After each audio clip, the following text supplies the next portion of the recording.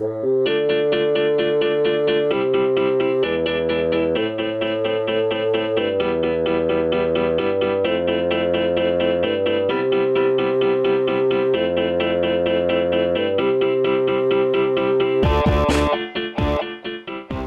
everyone, welcome back to Making the Scene. I'm your host, Eric Sipple. Each week I bring on a guest, and that guest brings on a scene, and we discuss that scene from a movie that they love and a specific scene that they love, and we talk about how it works, how and why that scene is important to them. And today I am joined by my good friend and sometimes creative partner and sometimes host of me as his guest, Paul Smith. How are you doing, Paul? I'm good, man. Thanks for having me on. I'm really excited to have you here. And why don't you tell the audience a little bit about yourself? What does Paul Smith do in the wider world of the internet? in the internet, you had to be specific. I think we can talk about the real world too, but most people are bored by the real world. But we can talk about the real world too. Well, in the real world, I'm a zookeeper, so I dig lots of holes and clean up lots of poop. That's what I do in the real world. I guess that's kind of what I do on the internet too. You are not just a zookeeper; you are a kilted zookeeper, and you true. Specifically train murderous birds sometimes, which I think is pretty excellent. Okay, I'll take it. Yeah, that's true. That is accurate. I have trained the occasional murderous bird, the animal that has wanted to kill me. So. It's happened. But yeah, on the internet, I also dig holes and move around a lot of poop. But you mentioned that I host you on a show. Yeah, I'm a co-host of the Gobbledygook podcast. And I get myself in trouble on Twitter a lot. That's about it. That's what I do. Well, let's not skip entirely over the Gobbledygook podcast, which is a fantastic podcast, and you should go to see it. It's at gobbledygookpodcast.com. They talk about movies and comic books and other nerdy things, and you can always tell when they're getting desperate because they invite me back on. We invite you on all the time. So you are always desperate. We are always desperate. We are always desperate. It's a great podcast, and it's been a real pleasure being on, and you should check it out. And other than that, we should mention that while you're listening to this, it probably isn't out just yet, but it should be very soon. Paul, talk for a second about the deli. The deli. Which deli are you referring to? Would that be the Justice Deli? That would be the Justice Deli, yes. The deli counter of justice. So there's this crazy idea that Eric and our mutual friend AJ came up with as a joke one day, the deli counter of justice. And one of them, I don't remember which one was it AJ that said that sounds like a... Yeah, he said that sounds like a book title, and the rest is history. So it went from a silly little Twitter joke to now it's a superhero anthology series, short stories set in a fictional world that the three of us, Eric, AJ, and myself, are now co-editing and creating, and we've got a bunch of outside authors that have joined us to play in our dirty little backyard. That sounded bad. But so the first volume, the first collection of short stories is it's basically done. We're just in the post-production phase. We're actually trying to put some polish on it and make it presentable. But ideally, there will be future volumes because I think the three of us have created a pretty fascinating world, and we want to start filling in all the little corners.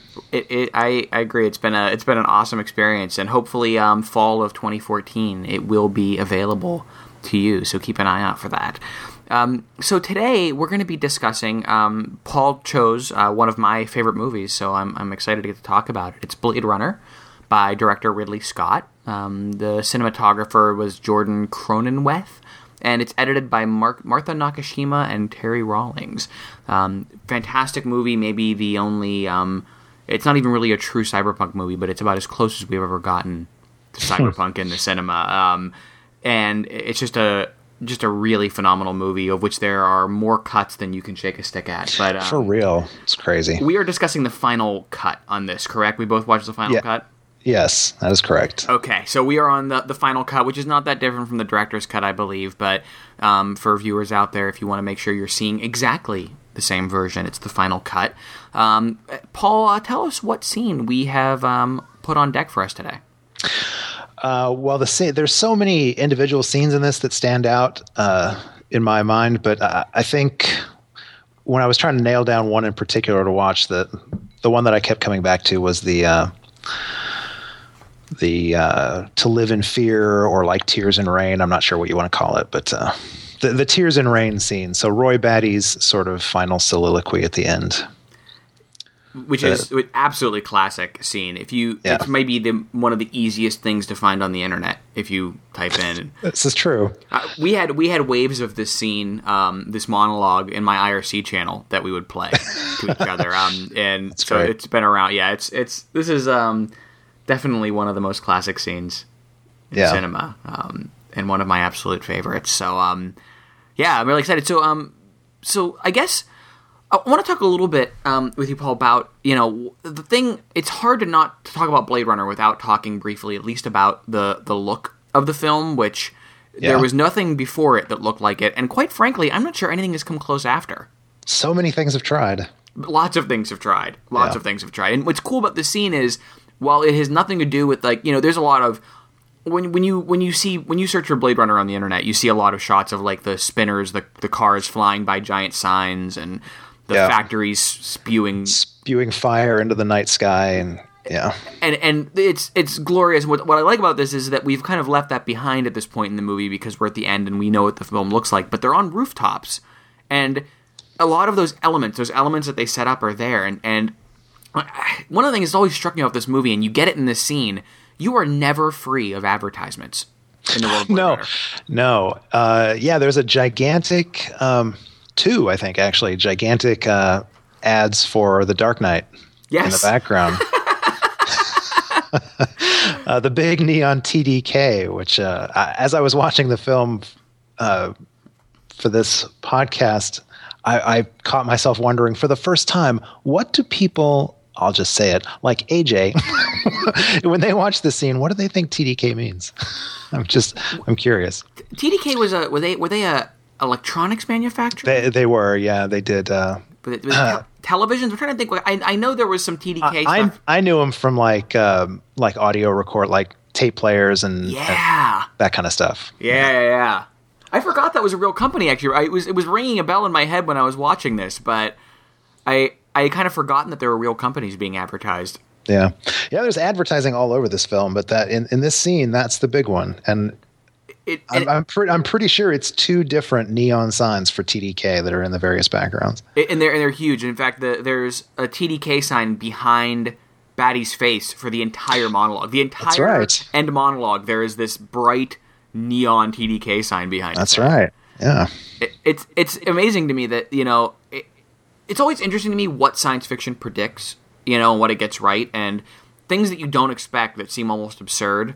And Blade Runner's oppressive advertisements feel like an overstatement, like almost like satire. But it's totally true. That's where we are now. You go down the roads, and there are, not just Times Square now. You drive down any road, and there's electronic billboards. That just dawned on me. Like it used to be there were billboards everywhere, but now you actually have the gigantic movie screen billboards, just like in this film.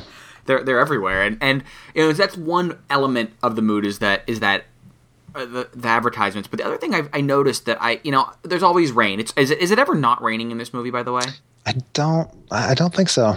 It seems to be raining especially hard in this scene, but other than that, it's raining absolutely constantly, and there's a lot of steam in the world of Blade Runner. The thing I didn't notice this time in the overall texture of the scene is there are a hell of a lot of fans on those rooftops. Yeah, there's something about the roof of the building that they're on that a lot of just standing fans that don't appear to be doing anything. I suppose it could be an early version of like a wind farm. I don't know, but I was wondering that too. Like maybe it's some kind of wind power, because they're huge. They're these giant fans, and they're spinning the entire time. And I don't know what they're supposed to be for, but they're everywhere. The two visuals that stand out about those fans, the first time that you really see them is when after Deckard, after Harrison Ford has gotten himself all the way up onto the roof, and he's standing and he's looking for where to go, and he's kind of walking across the roof, and you just see he's walking between these rows of these fans. I don't know, there's a dozen of them or something. There's a ton of them, and they're just slowly spinning. And on the right side of the screen, the ones that are spinning are kind of making a strobe effect with this very bright light that's behind him, and creating these lens flares, these J.J. Abrams-esque lens flares. So there's that. I mean, that had to have been deliberate, the way that was framed. There's lens flares in this movie all over the place, but I mean, that was very deliberate.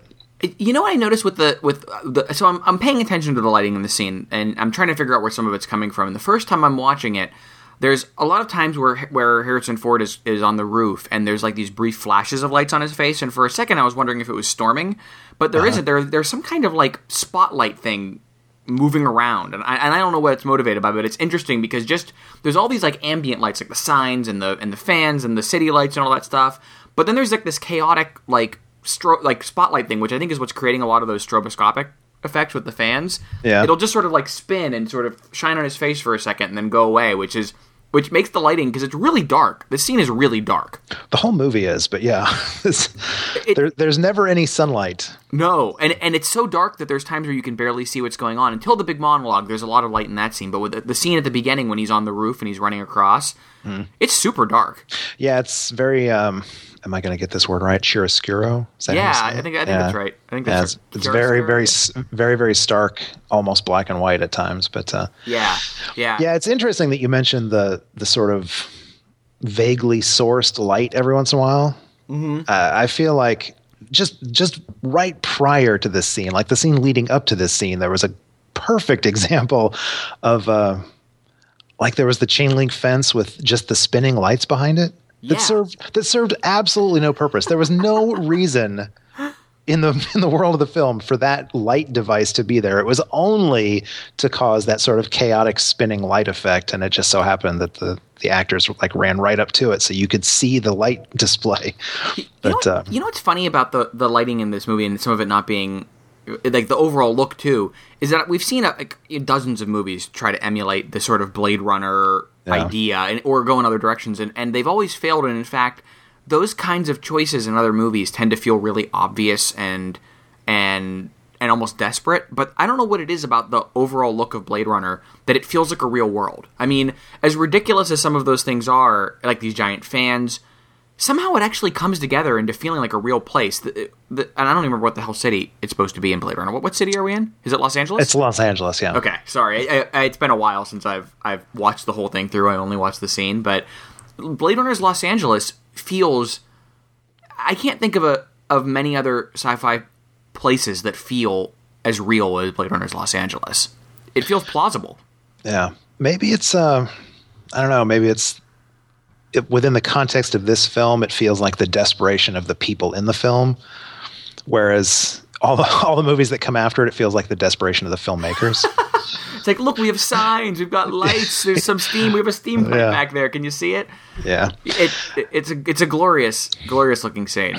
I was saying that there were two things I remember about those spinning fans. One was the way that it sort of did the strobe effect and the lens flares as he's walking across the rooftop. The other is after Roy has gotten up onto the roof and Deckard has jumped to the other side, and the camera's looking up at Roy, like he comes up over the rise of the edge of the roof. Yeah, comes into frame, and it's almost slow motion. There's one of those fans almost directly behind him as he comes up into frame, and it's just spinning slow motion. And I'm not entirely sure what it's trying to say there, but it added more visual interest to that particular scene and menace of some kind. I don't know how, I don't know why, but than it would have if it had just been Rutger Hauer sticking his head over the side. Well, I noticed that there's a lot of shots of Batty like entering the scene in this scene. Like he walks over the rise of the ledge. He comes, and when I think the first shot after when he jumps across the roofs and he reaches his hand down to Harrison Ford again, he appears over the ledge of the building again. Yeah. And he's sort of like, and that I think that like the whole scene before that too, a lot of the chase sequence, Batty is kind of like appearing at will throughout the entire movie, the entire scene. I mean, by this point, you've realized you can't escape Roy Batty. Like, Deckard is completely at Batty's mercy this entire scene, and by this point, even Deckard is not under any illusions that he's getting away from Roy Batty. Very true. So hanging from a rooftop with 2 broken fingers. So, before we go any further, one thing I think we should probably do for the audience is, it's not easy to say where the scene ends and begins, so I think it might be worth noting that we picked this scene up from the point at which Deckard climbs up onto the roof. He kind of goes out the window, I think, of a room and then climbs up to the top of the building. I've got timestamps if you want that. I think you do. Yeah, is it 1:40, an hour 42? Is that where we picked it up? Yeah, so this is the final cut version, like you said, and it's Blu-ray. That's what I watched, and so on mine, it's actually Scene 32, The Roof is what it's titled, and it starts at an hour 42:30. And we go up until the point, really up until we cut out of the scene after Gaff, who's Edward James Olmos' character, appears in his spinner and cuts away, and that's at 1:48. 1:48:56. Yeah. So we're basically taking the entire rooftop scene is basically what we're discussing here. Yeah. It's hard. It starts with Harrison Ford reaching his shaking, broken hand up over the edge of the roof. Yeah. And this is one thing I just want to take a quick second to talk about is this is the Bradbury Building, which is just an awesome. I love that this is called the Bradbury Building. That's so beautiful. Did they mention it by name in the movie, or is that I don't think they do. I don't think they do. Because I read that when I was reading about the scene, I kept seeing people talk about the Bradbury Building, and I was like, I didn't realize it was a Ray Bradbury reference. It's a dilapidated like hotel or apartment building or something with like the really cool cage elevators or whatever that rattle up. Getting into this scene is kind of tough to go out without discussing this is the decaying building, and Batty has played cat and mouse with Deckard through the entire building, up into including shoving his head through a wall, which is one of the weirdest scenes. Oh, when Batty sticks his head through a wall? Yeah, when Batty jams his own head through a wall and is like, "Hey, what's up, Deckard?" We've gotten into this scene via Batty's bizarre antics as he chases Deckard around. And it's worth bringing up because when we get to the scene, it's not really clear what Batty wants from Deckard through most of the scene. Right. So let's talk about the roof side before we get into the Tears in the Rain side. Let's talk about the roof jumping bits first, because once we get into Tears in the Rain, we're done. We're gonna sink into the Tears in the Rain sequence immediately. that was very poetic. Thank you. The one thing I really love about that rooftop scene, and we kind of lose it when we get to the conversation in Tears in the Rain, it's the other aspect of the look of the scene. Have you noticed how deep the photography is in this? Like, you don't just get one layer. There's like them in the foreground, and then there's the fans, and then there's steam, and then there's a building in the background, and the whole movie looks like that. There is so much depth to the visuals of this movie. I can't think of a science fiction movie that where there's that much depth to the world. It goes all the way back. Yeah, you're right, but the image that's standing out in my mind actually comes like excuse me, at the very end of all this. There's a scene where I particularly noticed that you had like almost 3 planes of visual. The foreground, the midground, and the background. Obviously, you always have that, but there's a scene or a moment at the end of the scene where that stood out particularly sharply to me. Is the shot of Gaff near the end? It's the shot of like Deckard looking at the just dying Batty, and then the spinner is rising up in the background. Yeah, and the spinner is so subtle in the background that you almost don't even notice that it's happening. And I wonder if that depth is a good reason of why this world feels so real, and other science fiction worlds tend to feel like they're an artifice, because it's not just the foreground that's there. Someone took time to, and I'm not sure, was this matte paintings on some of this? Like, how did they? Do you know anything about how it had to be. I don't know. I don't know for sure, but like certainly the early stuff, like flying over the city and setting the cityscape up, I feel like that almost had to be matte painting stuff. Because this was 1982, so. Not a lot of visual, CG effects or anything. And it's ridiculous that this world looks better than almost anything. It's funny. I didn't take any notes on. I think this is what it says about the effects in this movie. I watched this scene maybe 8 times. I didn't take one note about the effects, and I'm a moron because the effects are a huge part of what makes this work. But the effects are so seamless. It still looks fantastic. 1982, and you cannot see.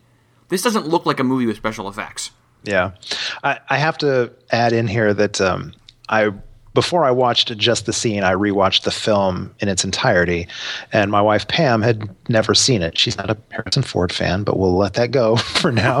But she'd never seen it, so she watched it with me, and her comment basically was she enjoyed it. She didn't love it, but she enjoyed it. But her comment was that it's amazing to her how well this movie holds up. Like she expected it to be one of those, well, that was a 1980s sci-fi movie, wasn't it?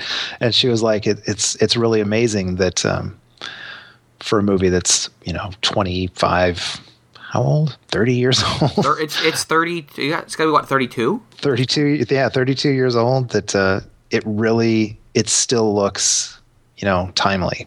It really does. I mean, and I can't, I wish we had an old version of Star Wars to go back to compare it to, because Star Wars is the only other genre film of that era that maybe holds up as well, but it's kind of hard to tell now because we don't have original versions of it exactly to look at.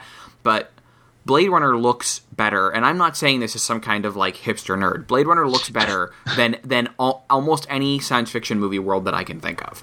Yeah. And I really I wonder now if the way they achieve that is because the world goes back so far. Because really, when we're in a city, when you're in a city, there's layers to that city. You're on the street, and behind you there's a building, and then the street goes back further, and you forget that when you're world building in a movie, that you just you put the pooping dinosaurs in the front, and that's all you worry about. That's what this movie was missing: pooping dinosaurs. But it's amazing how much is going on in almost every shot of these, and it's not distracting. It's perfect. It's Ridley Scott, it must be said, for all of his failings in recent years narratively, that man knows how to make a movie look fantastic. He has his issues, but yes, he can make a movie. He knows what a world should look like. His world building is almost always fantastic. Yeah. So anyway, we're on the roof, and Deckard and Roy are Deckard kind of climbs up to the roof, and he sees Batty as he tries to escape, and he does this ludicrous idea to jump across from the Bradbury building to whatever other buildings across from him. So terrible. Yeah, and what I like about that scene is the way that we get that trapped feeling, and then he jumps, and we end up from one unfinished building to another unfinished building. We end up on this building that looked like it was finished at one time and now is fallen apart. And then he jumps across to this iron girder. Yes. And it feels like a building under construction. I'm not really sure what he's jumped onto at that point, but it has that feel of a building under construction. I think it's just the crazy architecture. I'm not sure, but because there's you see him running down the entire ledge of the building. There's more of those, but I've watched this film, I don't even know how many dozens of times over the years, and every time he makes that jump and the stunt actor or whoever it is lands and catches themselves on that, they land just to the side of it and catch it under their arm and their rib cage, and I'm always like, that. Ugh. I mean, it's just a steel girder with all these rivets and bolts and sharp edges sticking out. I mean, that had to have just crippled that guy. It's brutal. And what I like is we get onto that girder, and he's falling off, and we get sort of an inversion of what we normally get in these scenes. So usually, cause let's face it, this is a pretty common thing. Heroes hanging off of a ledge while the villain hovers over him. Yeah. And in every other time, the villain's stomping on their feet or their hands or trying to knock him off. And in this, Batty jumps across, and then he just stares at him. Yeah, and there's specifically a frame looking up at Batty, so the rain's falling down in his face, and the blood from his head injury is dripping down into his eyes and actually dripping off his nose almost onto the camera lens. And he looks at him, and he's got just sort of a leering kind of evil little smile as he's watching his enemy dangle, and then he kind of cocks his head a little bit, and I don't know, there's just a moment in that actor's face where you see him puzzle or whatever. Like he has sort of a change of thought about the scene in front of him. And so, okay, I want to get into the meat of what's going on in that moment in just a second. I just want to talk about a couple of little other camera shot things, and then we're gonna dig into the Tears in the Rain, because there's just an endless ocean of things to discuss there. But what I love is that, we get to that sequence with him looking over Deckard. And we have basically, two shots almost there. We have Deckard hanging off the ledge and baddies that you're right, that beautiful under the, from underneath shot of Roy Batty's face. And then he pulls him up, and there's a couple of, establishing shots or whatever. And then we're back to 2 shots again when he gives his Tears in the Rain speech. And it is an incredibly simply shot sequence in those 2 moments. The 2 big emotional moments, all of the visual artifice kind of goes away. Yeah. It's 2 very simple shots giving those 2 actors time to do stuff. And I kind of love that for a movie that has had a chase sequence up to this point, that it immediately calms down into these really simple shots for the 2 big confrontations. Them staring at each other, and then Roy Batty's dying monologue. Yeah, it is interesting that for a film, I don't remember what the runtime on this movie is. It's just under 2 hours, I think. Okay, so an almost 2-hour-long film, and the scene that it's safe to say most people remember from the film, the climactic moment is really, really short and incredibly simple. All this stuff happens in the movie, and our characters are developed over X number of minutes, and Roy Batty is this horrible villain and this plotting Jason of the future or whatever. But when it comes right down to it, it's less than, the actual Tears in Rain scene is less than 2 minutes long, probably. Yeah. And there's really not a lot of artifice to it. No, there isn't. It's and it rides off of the visual language the film has developed up to that point, which is one thing that's interesting talking about the technique of this scene, is that nothing is going on in the scene that hasn't already been established. The look of the movie has been well established. A lot of movies set their climaxes in very unique, new locations. Mm-hmm. We get to Highlander has its factory. Right. The various Star Wars ones, we get to the Emperor's throne room or the Carbonite chamber. It's very common for action movies to set their climaxes, or genre movies at least, to set their climaxes in relatively new locales. Oh, and thus they have to establish all this area. Whereas it's sort of like this tiny little corner of this world we've been seeing up till now. So it can calm down and focus on the emotions of the scene, because it doesn't need to establish anything new. Yeah, I had never thought of that before. In fact, the scenes leading up to this were in the Bradbury building, which was in the world of this film is a character in and of itself. J.F. Sebastian's crazy, doll making factory or whatever he had going on there. It was all very wacky and distinct. But yeah, you're right. The final scene is not a particularly it's not a memorable setting. No, it's sort of just outside. Just a rooftop. Just a rooftop with more neon advertisements and a hell ton of rain. Yeah. Roy Batty, how miserable was Rutger Hauer? I don't know. So there's 2 big kind of speeches in this that Roy Batty gets, and I always remember the Tears in the Rain thing, but there's actually this great little moment he has when Deckard's still hanging off his "To Live in Fear" speech, and it is, I can't believe I forgot about this, because it's a fascinating moment as Deckard's hanging off. Roy Batty, looking mockingly down at him, gives this kind of mean and painful speech about living in fear is living as a slave. Quite an experience to live in fear, isn't it? Yeah. Yeah, that's what it is to live as a slave. Yep. And at that moment, okay, this is what I love about the scene. So at that moment, it feels like Roy Batty is here to watch Deckard die, right? Yes. And so he gives this speech, and Deckard falls off, and he grabs him. So I want your opinion on this, Paul. Is Roy Batty changing his mind at that moment before he falls, or has Roy Batty, does he suddenly have a moment of mercy and pick him up, or was he? What do you think? What's going through Roy Batty's head at that point? I think most of my experience with this film, I probably read that as he just saved him so he could continue to taunt him. Like he wasn't ready. He wasn't done playing with him. Yeah. So, he lets him dangle literally, and lose his grip and know that he's going to die. And then he saves him so that he can prolong the torture or whatever.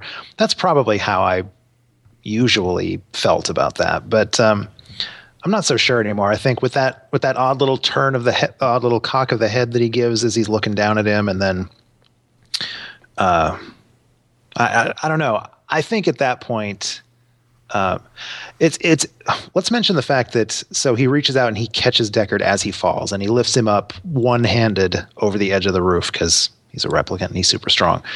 But I don't know if you noticed that they show his hand as he's gripping Deckard's wrist as he's lifting him up, and he's got the nail sticking out through it. Yeah, the nail that he had actually driven through his own hand. Yes, because he's dying at this moment. Like his incept date, his warranty is expiring, and so he was actually starting to die, and his hands were starting to cramp. And he shoves a nail through his hand to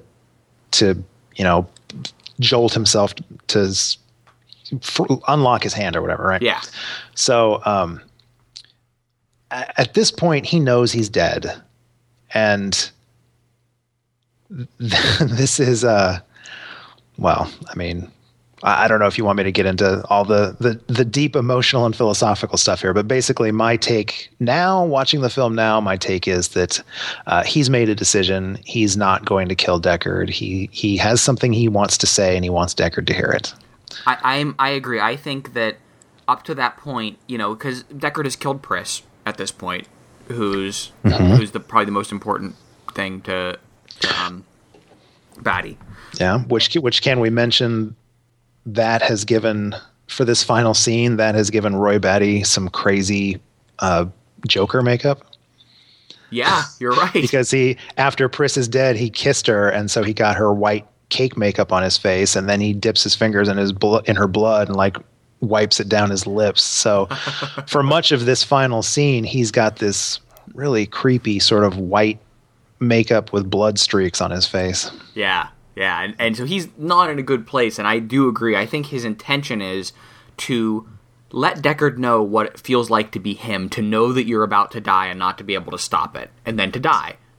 Right. And I think that's what he's expecting. And then in that last moment, as Deckard's about to fall, I agree, there's a change. And his Rutger Hauer's face in this scene, Paul, makes me angry that Rutger Hauer did not have a better film career. I absolutely agree. He is doing some amazingly subtle stuff with his acting in this scene. I absolutely agree. And you can just see that change, and then he grabs him. Yeah. I don't know if this is something you want to discuss on this podcast, but that the final soliloquy, the Tears and Rain speech that we get, that was Rutger Hauer's, without discussing it with Ridley Scott, that was his editorial on the lines that he was given. Like there was a much longer scripted bit of dialogue there, and the night before filming, he sort of rewrote it and edited it down to that. Really? Yeah. That's fascinating. I didn't know that. And which good for him, because that is like it's one of the seminal moments of film, and it's his, and it's unfortunate because, not to say he hasn't been in any other good movies, but this is really his only high profile movie. I mean, I love. Well, he was in the Buffy the Vampire Slayer movie. Come on. Whoa, that's right. And I love. Don't get me wrong. I love. Oh my god, I'm blanking. Ladyhawk. Ladyhawk, yes. I love Ladyhawk, but that movie is not. It does not have. It's not good. Yeah, it's not good. Yeah. Yeah. But yeah, So I love that you can see it in his face there, and then he lifts Deckard up onto the roof, and gives one of the most classic monologues in film history. Yeah. Tears in the Rain. This is just a beautiful monologue. I don't even know how. It's one of those things where you just get angry at the writer, and for what a profound moment of writing it is. Yeah. It's amazing. I'm trying to think of something like worthwhile to say about the Tears in the Rain monologue itself, and I'm coming up blank because it's just kind of poetry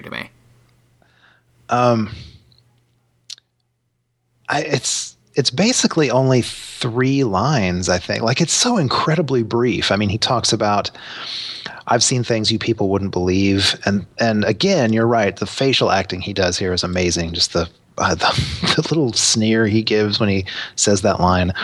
And then what else? I've seen attack ships on fire off the shoulder of Orion. Yeah. C-beams glitter in the dark off the Tannhauser Gate. It's all totally made up. Like, that's completely made up.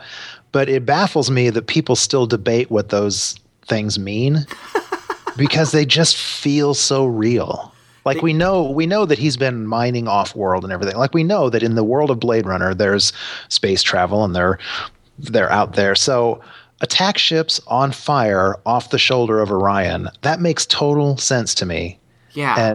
And, C-beams glittering in the dark outside the Tannhauser Gate. That also, I mean, that's a real thing, and it feels real to me. But anyways. What's amazing about this moment into these 2 lines? Because that's it. He only describes 2 things, and it makes it feel like there is this world beyond Deckard's miserable Los Angeles, right? And that Roy Batty has lived in a real world where real things are happening, where there are wonders still out there. Right. And we are not seeing them, and we never see them. We only ever, when Roy Batty is saying, I've seen things you people wouldn't believe, he's talking to us too. We have been stuck in this horrible world for an entire film. And there's an amazing world, and Roy Batty has lived in it and has been stolen from him via this horrible deadline of his life. Yes. Which is, a bigger question of the film. And this is a slave. I mean, this is someone, like, he's not... he's seen all these wondrous things, and he has this. He's lived this amazing life that is about to be lost tragically, but his life has been one of slavery and forced labor. Yeah, and it's. I mean, he's run through this entire movie wanting more life. Wanting to go on longer, and it's amazing that it hints at this.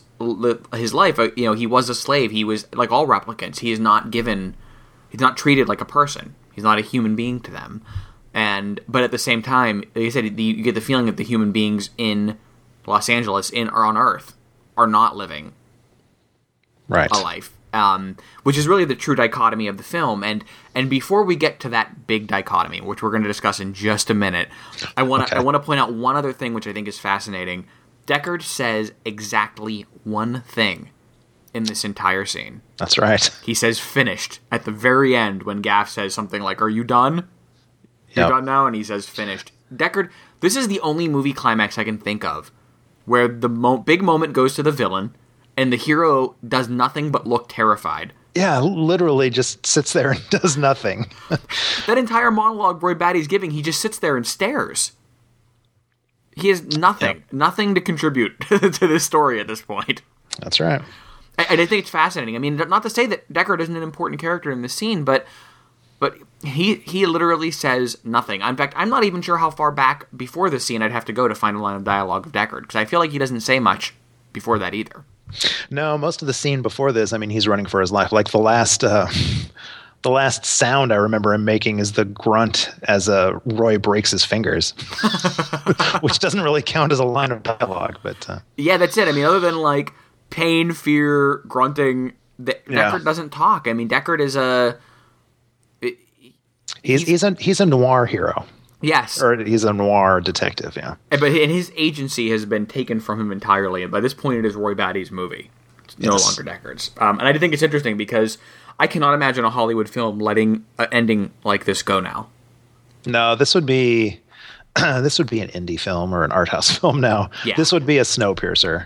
Yeah, I was thinking a Snowpiercer is the kind of movie where I could see them doing something like this. They don't. I mean, but that's the kind of movie you need in order to give. But yeah, if this was a big Hollywood blockbuster, they would be laughed out of the room by saying, "My hero is not going to have a line of dialogue through the entire climax." Oh, also, by the way, the only reason he survives is because the villain saves him. Exactly. Yeah.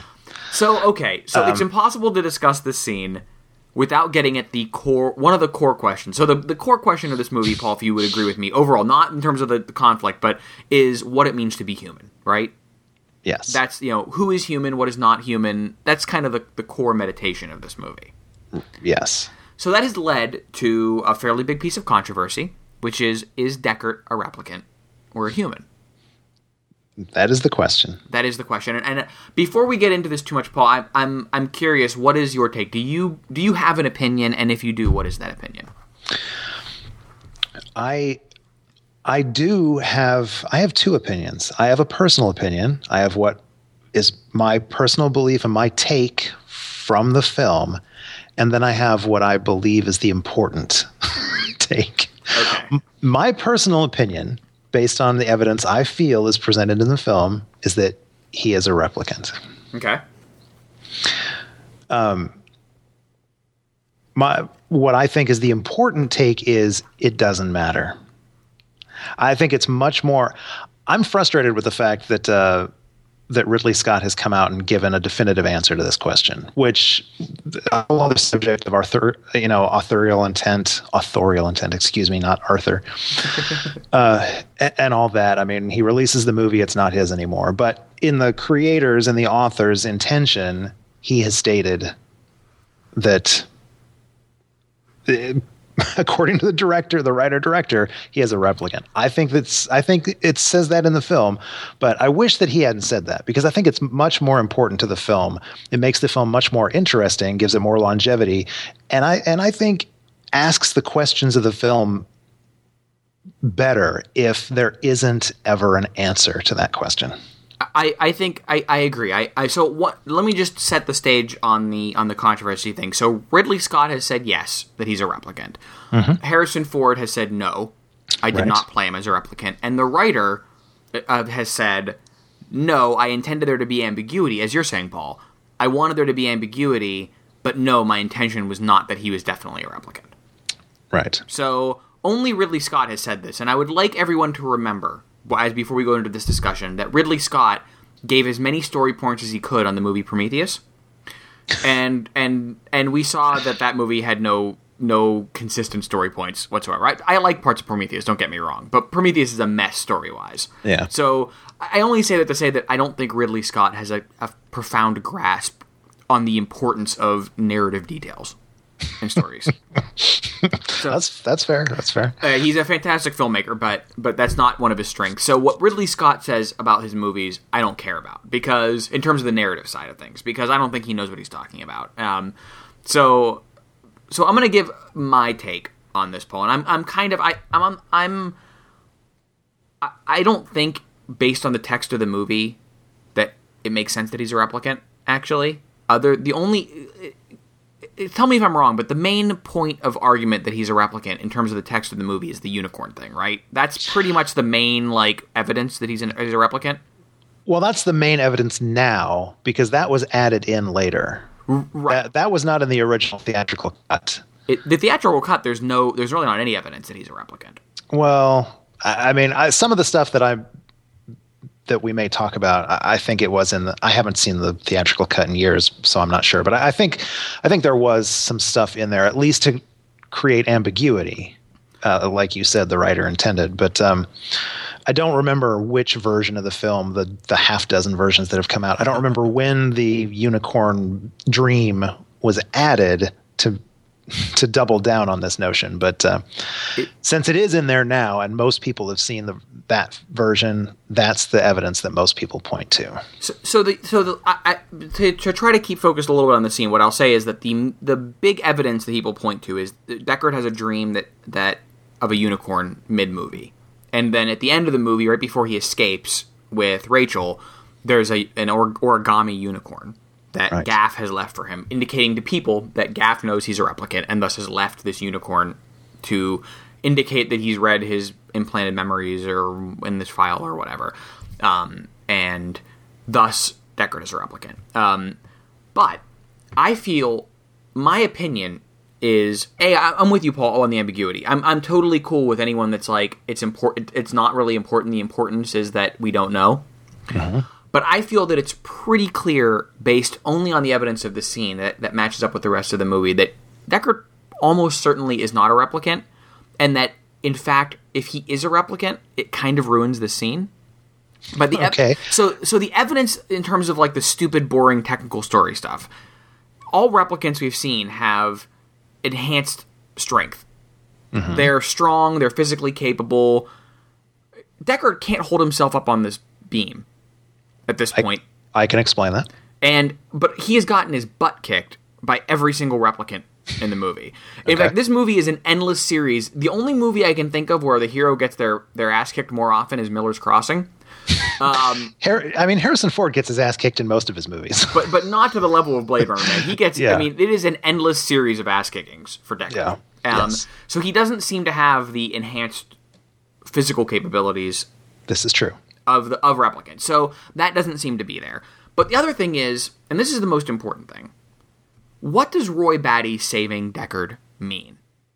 And this is where the question comes down to. This scene, actually, Paul, is the crux of my argument of why I don't think he's a replicant, but I think if you make the argument that he is, it tanks the movie. Like, if you make the argument that he definitely is, I think it tanks the movie. What is Roy Batty doing? He's saving someone, right? Mm-hmm.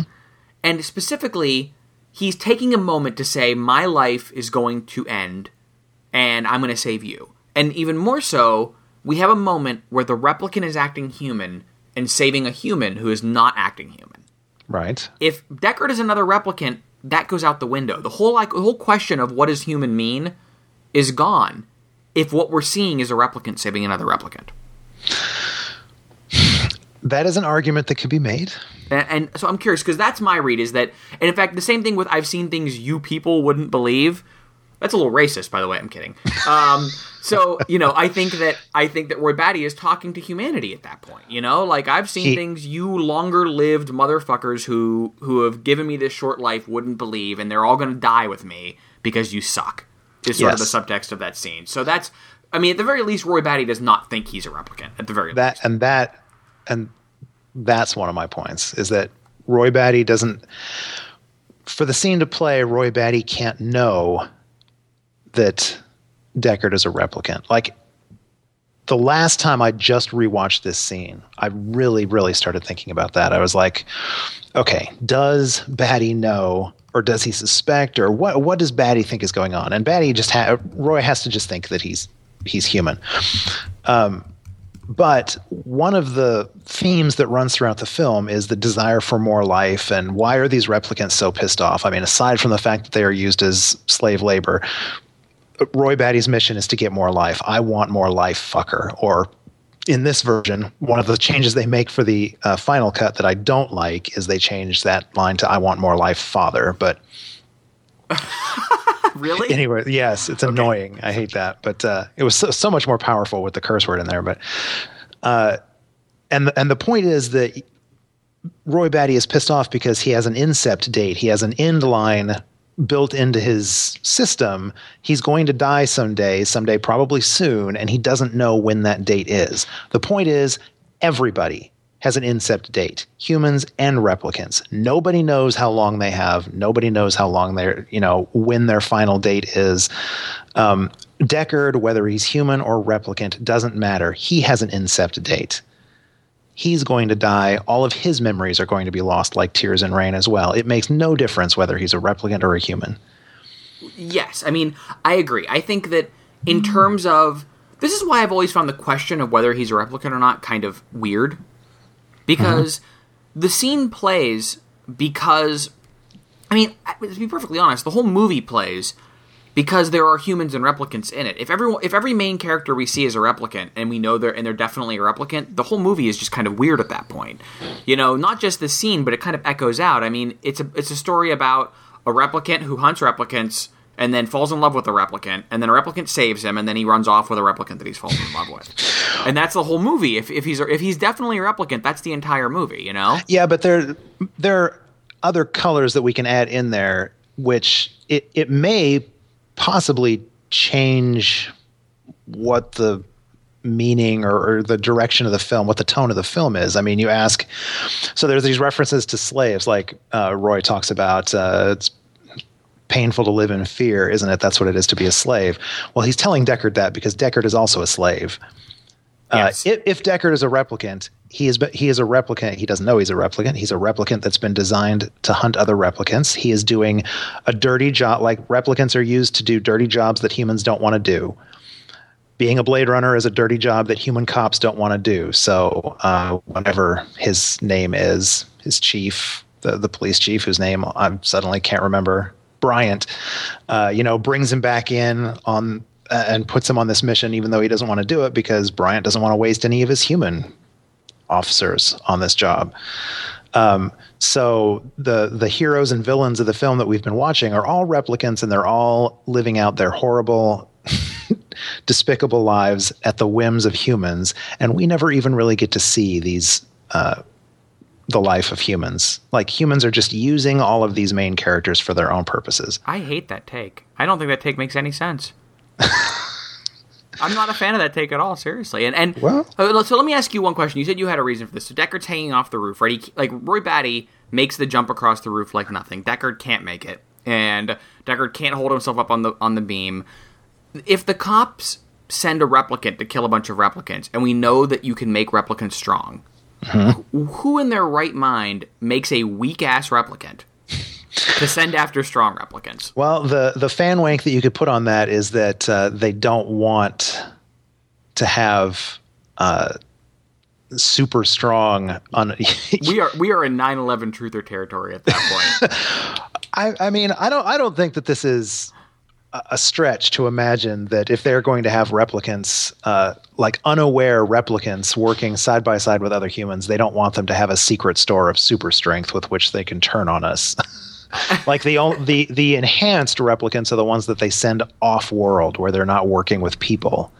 The ones that they keep here on Earth are the ones that are not given. Come on, Paul. We read comic books. When you want to fight supervillains, you send superheroes after them. We read comics. Ridley Scott probably doesn't. But I mean, back to the scene. So I'm glad at least I agree that I think thematically, because people. I think this is interesting that Blade Runner, and this scene specifically, comes down to this interesting divide in fandom overall. That you have the people in fandom that want to examine weird details, and I make a 9/11 truther joke, but this is kind of how they feel to me. That they examine plot points in the movies. Like, well, there's this unicorn. Well, how would blah, blah, blah, blah. They get into these little plot things, and they determine that Deckard must be a replicant because of these X number of plot points. Now, there's the other side where we're talking about a story with themes and ideas and questions about humanity. And as soon as you start answering those questions in definitive ways, like he's definitely a replicant, the movie's meaning is just gone. The entire meaning, this scene is a beautiful scene because the idea inherent to it is that Roy Batty is suddenly more human than the human. That's which is one of my favorite lines from the film, more human than human. Yeah. And Roy Batty, they have these Voight-Kampff tests to test emotional responses, but in the end, the emotional response that matters is that Roy Batty can't let this person die in front of him. That in this moment, when he is about to pass away himself, and he finally understands what death is, this man who has killed so many people, he realizes, what's the point of letting one more person die? I'm going to save them. And that's a really powerful statement to me. This scene was like emotionally moving to me because of that. And so I get a little cranky with the replicant argument because I feel like you're attacked. Not you. I mean, like I feel like the fans. You know what I mean? Like these like obsessive fanboys are kind of obsessing the emotional core. They're like attacking the emotional core of this film to me. And I don't mind if you're. I don't mind the question, the ambiguity. I think the ambiguity is fine. But to say, oh, he's definitely a replicant is basically saying, hey, let's just rip the heart out of Roy Batty's final moments. Well, like I said, I would love to keep the ambiguity. I prefer it if it's an open-ended question. But to play devil's advocate, I would say that from an emotional and thematic point of view, the reason why I kind of lean towards ignoring factual or whatever, in-film details. Like, I can't remember if if this is the first version that did it, if the final cut is the first version that did it, but in the final cut, there is a scene earlier where, like, throughout the whole film, we see the replicants at various times, their eyes glow, they get that eye shine. There is a scene in Deckard's apartment where Deckard has that.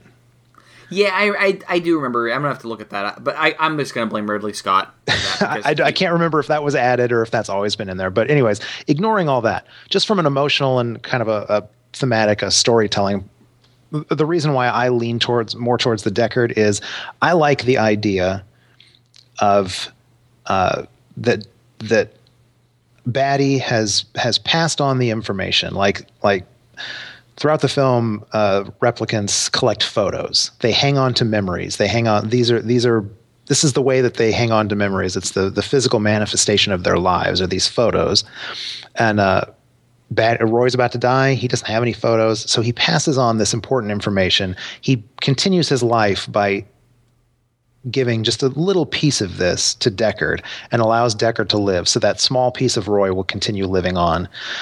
And I like the idea that Deckard now has to go on and decide, what he has to choose to live. He has to choose not to be a slave. He has to decide if he's going to be, whether he is or is not a replicant. He has to decide if he's going to be a replicant. Is he going to live as a slave, or is he going to fight for more life? Is he going to, he knows that Rachel is a replicant, but he is choosing to, if he believes he's human, he's choosing to live his life with a replicant. Sort of the divide is breaking down right here. Well, and I think that's sort of why I fall on the idea that one of the main characters has to be human, or should at least be, there should be an equal measure of likelihood that they're a human, even though I feel like Deckard has to be. Like, for me, emotionally, he has to be for this to work, but I can understand the ambiguity working as well.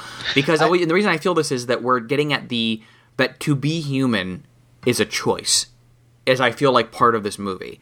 Yes. And I think that to get at that Deckard is choosing not to be. Deckard has through this entire film chosen to be a thing that goes and hunts down replicants. Meanwhile, Roy Batty is choosing to be human, and the whole movie he's choosing to be human, not understanding that. And in that final moment, Batty finally understands what it means to choose to be human. And he passes that along to Deckard. Maybe possibly a human who doesn't know how. Right. And see, I think that plays either way, whether Deckard is or is not a replicant. But if he's a replicant, I love the idea that he discovers his humanity. He fully becomes human at the end of the film when he has perhaps come to the realization that he actually isn't.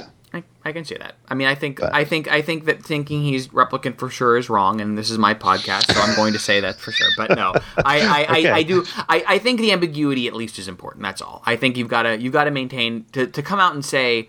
What it is. I would say it from the point of view of the movie. Getting into a discussion of that, like really getting into like, well, is he really human? Is just kind of missing the point. Maybe that's why the is he a replicant conversation bothers me. Yes. Because I feel like in the end you're kind of missing the point of that scene. And you're missing the point of the movie, which is to say, what does human mean? Yes. And Roy Batty gives us that answer. I agree. And I'm upset that Ridley Scott has tried to put a definitive answer on this. I'm upset that Ridley Scott is Ridley Scott sometimes, because he's a talented man who just seems to want to be there to make us upset at this point.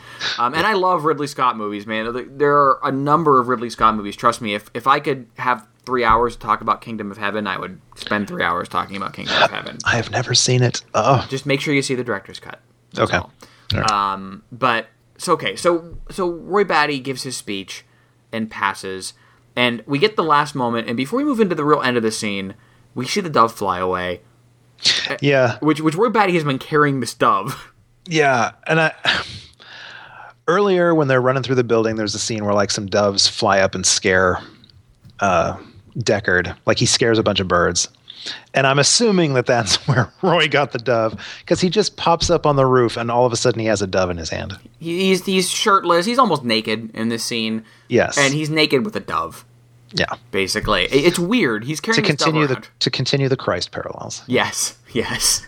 And it's really, the whole dove thing is a little strange to me. I don't really have an answer for what is the, obviously in that last moment, the dove is sort of his soul growing up, flying up.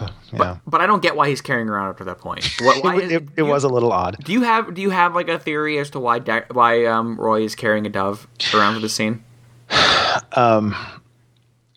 Within the story, the theory would be that he's freaking unhinged.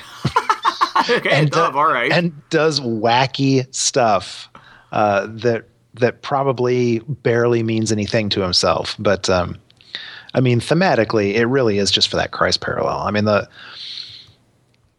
he likes toying with living things.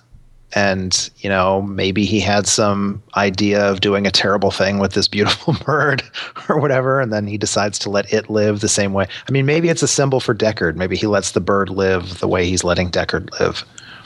Interesting. Yeah, it's a weird moment in a series of weird choices that Batty makes, but I couldn't let it pass. I couldn't go on without talking about the dove. But the shot of the dove escaping up is actually a really beautiful shot in the movie, so...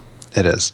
And it's interesting that they don't they don't draw attention to the fact that he's running around on the rooftop and jumping from roof to roof with a dove in his hand. No, in fact, there's only really one shot when you notice it, right before he decides to jump across the roof, he sort of turns around and does this weird thing where he crosses his arms. Yes. Yeah. And then he turns around and you can see the dove really clearly in that scene, but the rest of the time it's not really clear he still has the dove until the dove flies away. Yeah. At the end. But then, so during that scene, we actually see Gaff's spinner landing, as you had said. We kind of see it in the background landing. And then Gaff comes out. And this is another thing that I had forgotten about the movie, that Gaff gives... He has this conversation where, like, you've done a man's work, you're all done now. Which is another question. Yes. Is he a man or is he a replicant? Yeah. Yes. But then he says a line that I had forgotten existed, and I'm embarrassed. Really? Because it is a gorgeous line where he goes, too bad she won't live... But then again, who does? Yes. Holy crap, is that an amazing line? It is an amazing line, and that's my whole, replicant or human, we all have incept dates. Yeah. And I just, oh my God, I love, that line is amazing. That line is as amazing as the speech that comes before it, and I always get fixated on the Tears in the Rain speech, but that, then again, who does line is just, it's just beautiful. Yeah. What do you recall about the earlier version of the film that had the voiceover? I don't think that scene was different. Was it different? No, the scene was the same, but it goes from that to the voiceover. If I remember correctly, it's been a long time. If I remember correctly, the voiceover that follows is all about how what Gaff meant was that Rachel is actually a whole new breed, a whole new series of replicant that doesn't have an incept date. I remember that being that, like, in the voiceover because like the final cut ends with them getting into the elevator and it closing, which is just an amazing final scene. But in the original version, they were like in a spinner driving away, I think. Yes, and right. There's a voiceover, flying off into the forest or whatever. And there's like a voiceover where he's sort of like hoping that maybe she doesn't have an incept date. Was it hopeful? I thought he was saying that that's what I don't know, but I think it was hopeful. I seem to remember that version, that the original version, is sort of like we're going off hoping that maybe she wasn't given one. It was the tacked on happy ending is what it was, but it played off of Gaff's line that too bad she won't live, but then again, who does? Yeah. Which I agree is a great line. Gaff is one of those characters where he seems like he's an antagonist or whatever, just because he's so smarmy or whatever. He doesn't seem like he's one of the good guys, but he has the moment of wisdom at the end, I guess.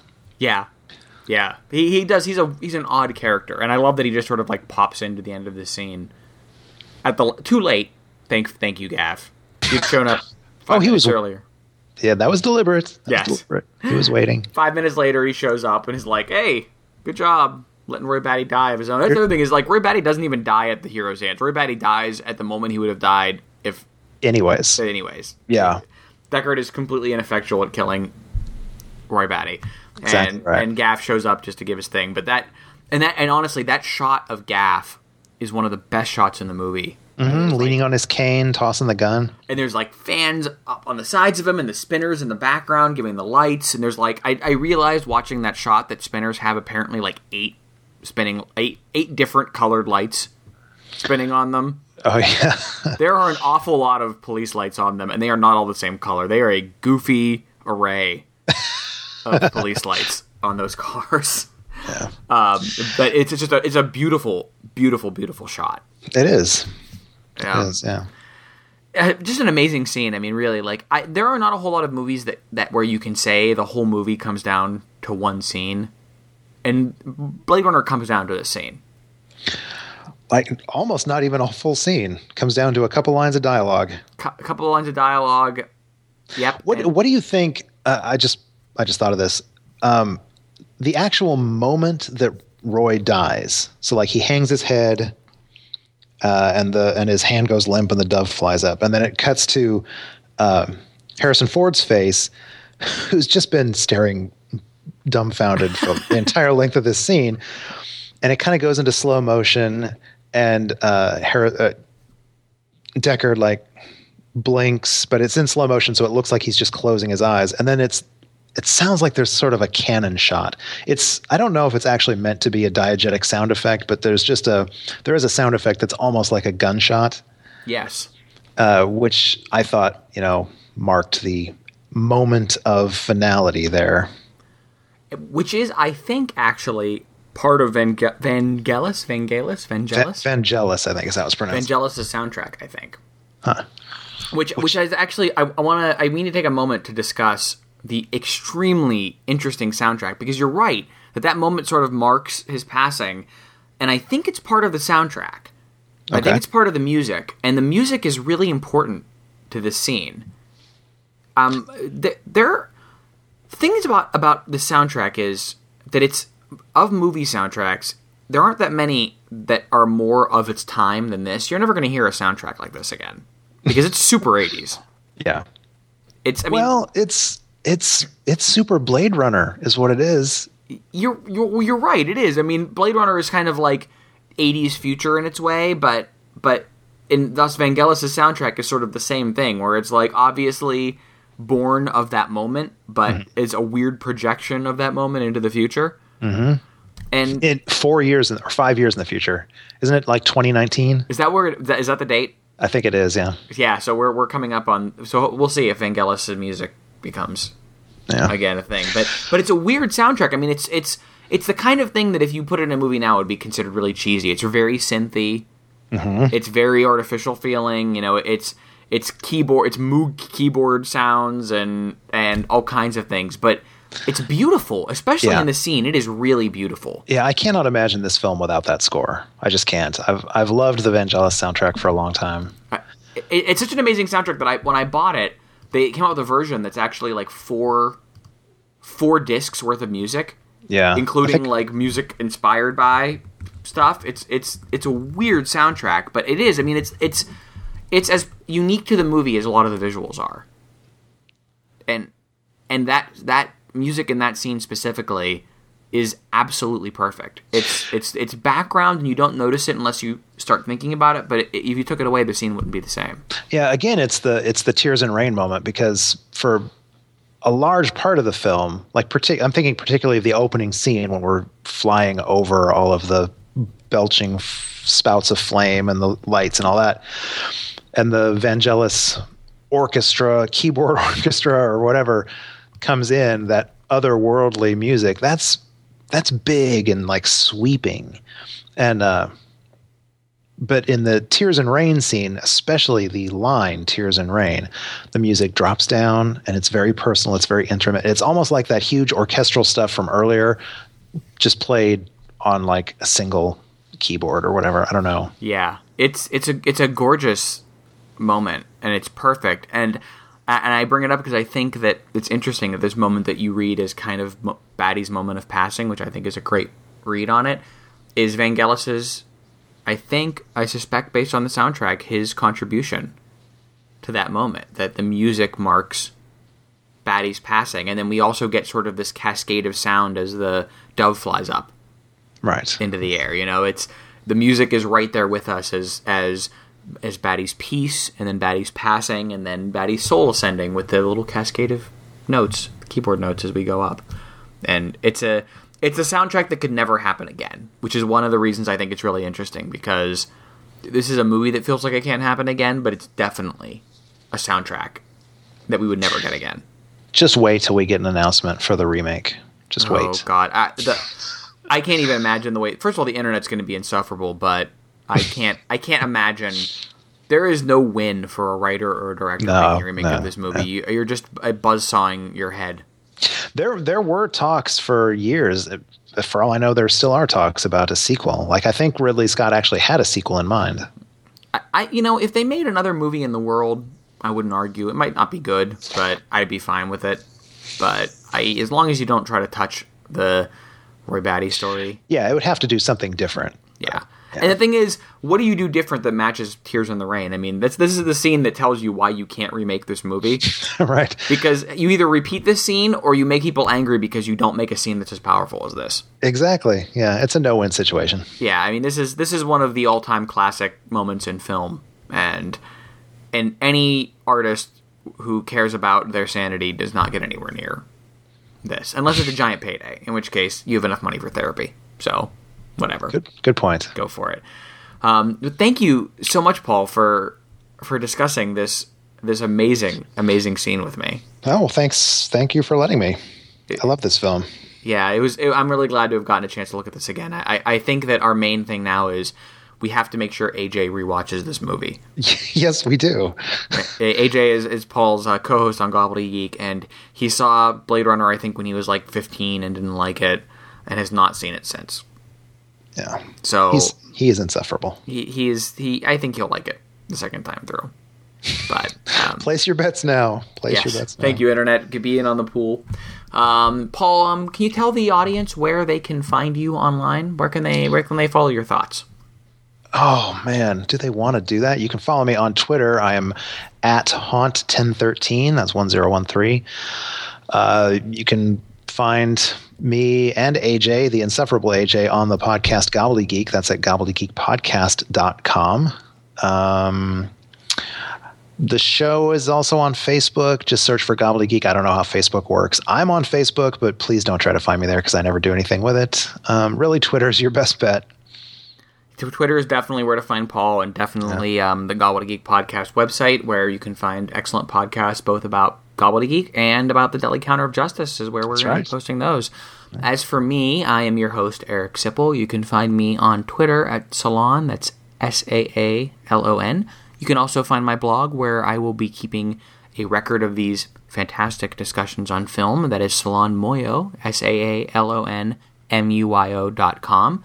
Thank you for listening to us discuss one of the best scenes in film history, and we will be back again on Making the Scene with another, hopefully, fantastic scene. Have a nice day. Thank you.